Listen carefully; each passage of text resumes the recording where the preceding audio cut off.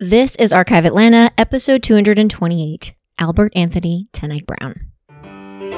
You're listening to Archive Atlanta, a history podcast where each week I'll be sharing a story about the people, places, and events that shape the history of the city of Atlanta. I'm your host, local tour guide, and total history nerd, Victoria Lemos. Hey everyone, happy Friday. So if you've been listening to me for a while, you know my love for any and all buildings designed by architect A. ten Eyck Brown. I'm not an architect, nor an architectural historian, nor have any real knowledge of the discipline, but I can say as a layperson that certain architecture evokes a feeling inside of me. And then usually that's Art Deco, mid-century, but for some reason, an A. ten Eyck Brown structure always stops me in my tracks, which is weird because his style is really classicism, Beaux-Arts. It's not, super different like lots of buildings look like that. And Brown was really prolific in Atlanta. There are so many things he designed. So this week, we're going to do a mini episode about him. It's not going to go super in depth. Like I'm going to list what he did. I'm going to try to make note to tell you if it's still around. We're going to talk about his life, how we got to Atlanta, again, all the stuff he worked on, and then what you can still see.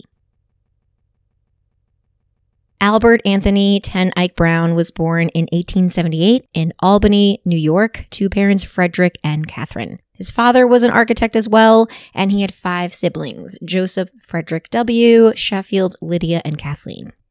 He was educated at the Albany Military Academy and took night classes at the Academy of Design in New York City.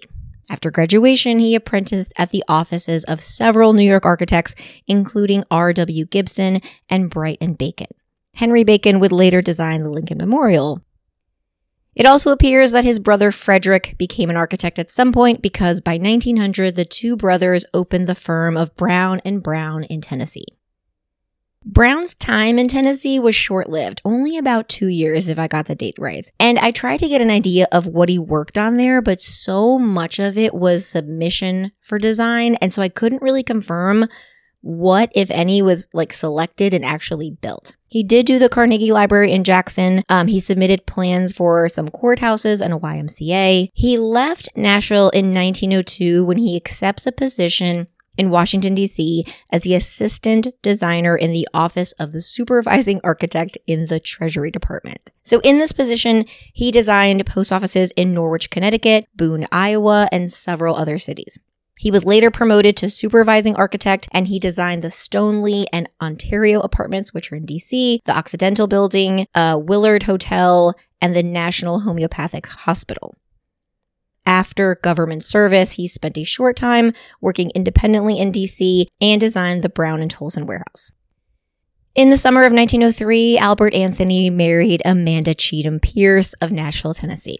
So her family was a very prominent Nashville family. They had been lifelong friends of the Brown family, although the couple had only met a couple months prior. Now, while the announcement in the papers said that the wedding would take place in D.C., I think it actually took place at the parents' home. Sometime between then and 1905, Frederick Brown, so his brother, and his wife make the move to Atlanta, and they start being introduced into Atlanta society. In May of 1907, Anthony and Catherine rented a cottage on Kimball Street in Atlanta, but then they took a short leave to New Orleans. So once they're back in Atlanta for good, Brown worked under the tutelage of P. Thornton Mayer. I had this issue in the Fox Theater episode. I do not know how to say this man's last name. But he is the architect of Atlanta's Terminal Station, St. Luke's Episcopal, and the Fox Theater, among many others. I know that the two of them collaborated on St. Luke's design in 1906, and Brown was mainly responsible for Birmingham's Terminal Station, but I'm not sure about his influence in everything else. By 1907, he separated his business from Thornton's. He went to work simply under his name, A. ten Eyck Brown, architect. And let me tell you as an aside, so his advertisements from the time were simply his photo and his name. And the guy was really good looking. I 100% understand this marketing scheme because I might call him too if I needed an architect back before social media and stuff.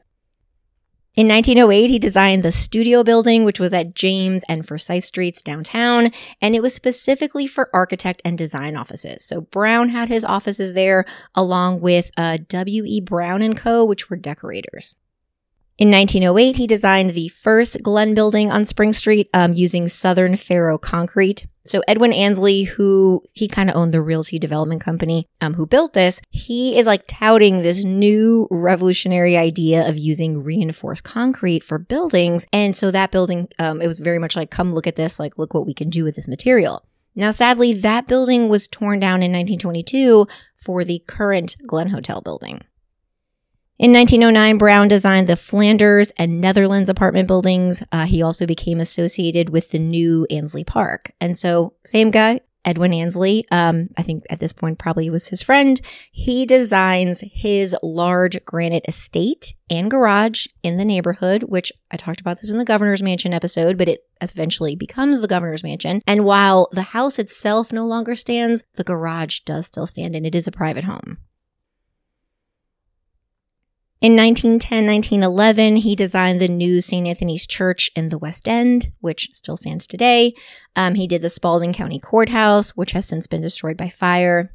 He also did the current Fulton County Courthouse with Morgan and Dillon, which still stands today. It's also been in the news recently. And so like all architects, he also had a ton of small jobs and alterations. And it's funny for me to be like, oh, Eyck Brown designed someone's garage. But you know, he's got to pay the bills. And he did a lot of these small things. So alterations at the Church of Immaculate Conception. He did a new entrance at Marist College. He did the Wimbish House Garage, which is on Petrie Street, something with the Orme residence. He did a couple of smaller buildings. And then, of course, the bigger stuff. So he completed designs for St. Joseph's Infirmary, the Inman Building, the Guarantee Trust and Banking Company Building, Stanford Moses Apartments, the Georgian Hotel in Athens, not here, the Piedmont Sanitarium, and the First National Bank in Dalton. In 1912, Brown designed and moved into his own personal home in Ansley Park, which still stands today on 17th Street. And so the house was made with concrete and stone. It is home to the Browns until at least the 1930s, from what I can tell. His wife was really big in Atlanta's drama scene. I think she ran the Atlanta Drama League out of there. They had meetings and performances. In 1914, Atlanta becomes the first city to adopt the community mausoleum movement. I talked about this in, I think, one of the cemetery episodes. Seems kind of funny to think about now, but community mausoleums, really a newfangled idea. And this was a really big deal. So Eyck Brown wins the design for this mausoleum. It is the one that is still standing at Crestlawn Cemetery. And might be weird, but it's one of my favorite buildings that he's designed. From 1915 to 1917, he designed the Municipal Auditorium in Albany, Georgia, Rome City Hall and Auditorium, and the Washington Memorial Library in Macon.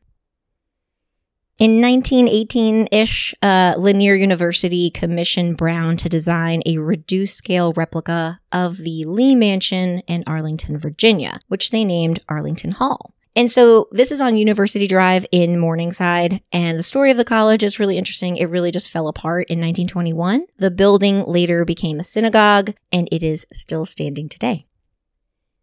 The 1920s is considered Atlanta's boom time. You have Forward Atlanta campaign. It's bringing businesses and new residents. And this was really kind of a boom for Brown as well. So he saw the completion of St. Anthony's finally. It took a long time to build. He also designed the Municipal Market, which is today the Sweet Auburn Curb Market.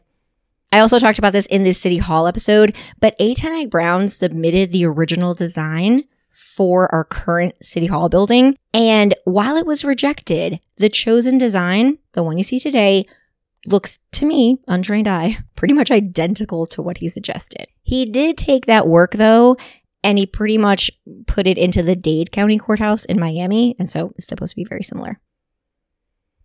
Also in the 1920s, he worked on the Cherokee County Courthouse, the Bookbindery building, which is on Peachtree Street. He did that with Alfredo Barilli. He was also pretty much any school building around this time, the Italian Romanesque style one. So I think, let's see, the old Girls High / Roosevelt High in Grant Park, which is apartments today. He was either the supervising or associate architect on that. During the decade, he maintained his Atlanta offices, but he also had one in Jacksonville, Florida, where he designed the old Federal Reserve Bank building with Henrietta Dozier, who I talked about in episode 117 because she was Atlanta's first female architect. So for me, like, the collision of history was really amazing. And I was in Jacksonville in May and definitely figured out where that building was and went to see it. By 1930, A. 10 Eyck Brown was one of the most active architects in Atlanta. His State Highway Board building really set the design pattern for this stripped down, what they called Depression Classical, that most government buildings were using. His finest work, my personal favorite, is the Federal Post Office Annex, which is today the Martin Luther King Jr. Federal Building. So this is on essentially two streets because it's so big. It's on Forsyth Street on one side and Ted Turner on the other. And he designs it with Barilli and W. Humphreys as associate architects. And this is completed in 1933. The Post Office Annex is considered his best work. It's really a classic of the New Deal architecture projects. It's still stunning today. Later in the decade, he designed the Thornton Building, which is still downtown, and he began work on the Clark Howell Homes, which was a public housing project. Now, he was associate architect on the Clark Howell Homes as much as I can tell, and these are no longer standing, but he did not live to see them completed. In June of 1940, Albert Anthony 10 Eyck Brown died of a blood clot in his home on Piedmont Avenue. His body was prepared and cremated at H.M. Patterson Funeral Home here in Atlanta, and then his remains were buried in Nashville, Tennessee. So there you have it, the quick story of A. 10 Eyck Brown, and hopefully some buildings that you might know and you didn't know he designed them, or maybe you're like a groupie like me. So if you have a favorite building, send it to me. Like I'd love to learn some more. I'd love to hear what your favorite design is. Thank you everyone for listening. Remember to leave a rating and or a review wherever you listen to your podcast. There's also a Patreon link in the show notes if you want to support the work. I hope everyone has a great weekend, and I'll talk to you next week.